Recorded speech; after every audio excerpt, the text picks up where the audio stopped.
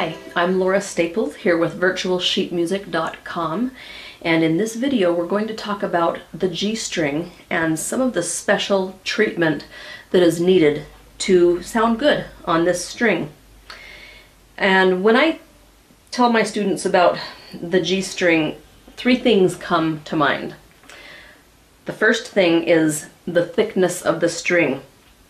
The second thing is the straightness of the bow. And the third thing is the height of the arm or the elbow in space. Okay, so let's talk about number one, the thickness of the string. Now, a lot of people think the G string is the thickest, but technically the D string is a little bit thicker. But that's okay, you can think of both of these strings as our thick strings. The difference is that the G string is a much lower register. It's a fifth lower than the D.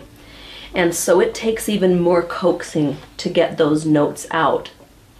And the good thing about the G is that we've got this C bout here.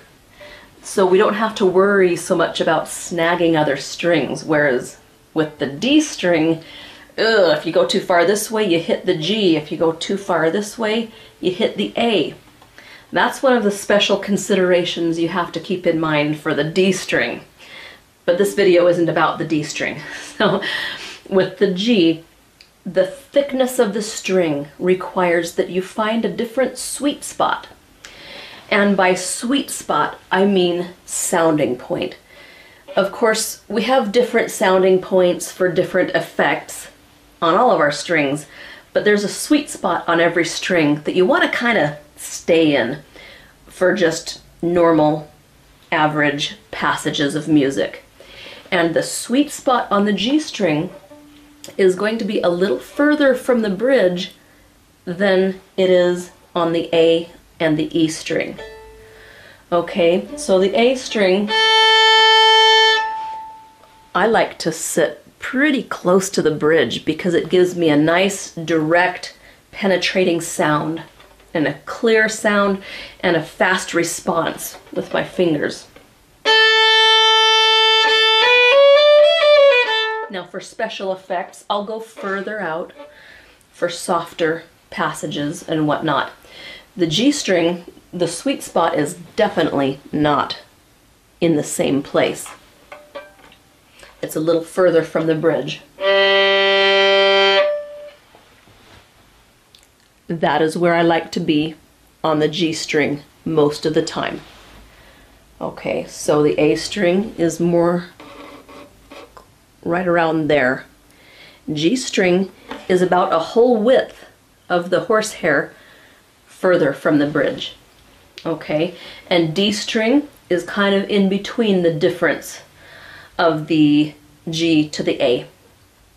All right, so that's how I deal with the different thickness of the string, of the G string, and the fact that it's in our bass register, so it takes more coaxing. So just keep that in mind, it's got a special sweet spot. Now the second consideration for playing on the G string, what did I say it was? Straightness of bow. It's the geometry on the G string is way more severe to draw a straight bow on the G string than it is on any of the other strings. Just try it for yourself. Put your bow at the tip on the A or on the E and look in a mirror and make sure your bow is straight, and it's not that hard. But then move to the D string, it's a little harder. You have to reach your arm out a little further, and the G string, you're way, way out there. And you have to stretch your arm out, clear out in front of you. Okay, so the tendency is, as we go from the E string, doing whole bows,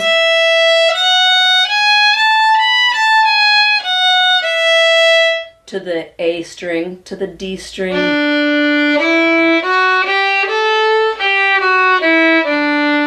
we tend to go a little more crooked.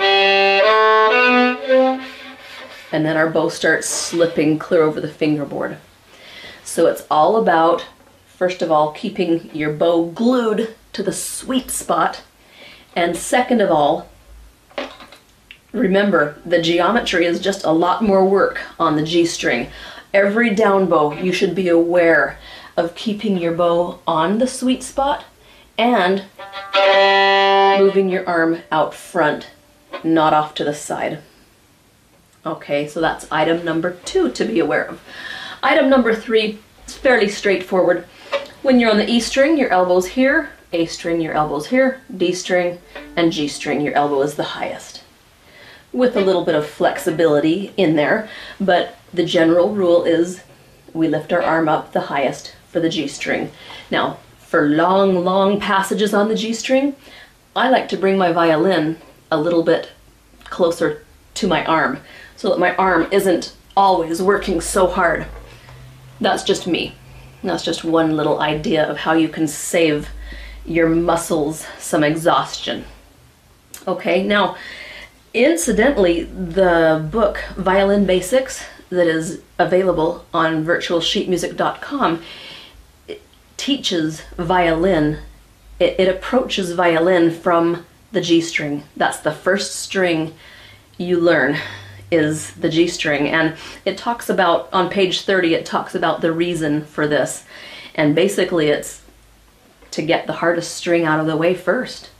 And once you learn how to make a good sound on the G string, the rest of the strings are just so easy and straightforward.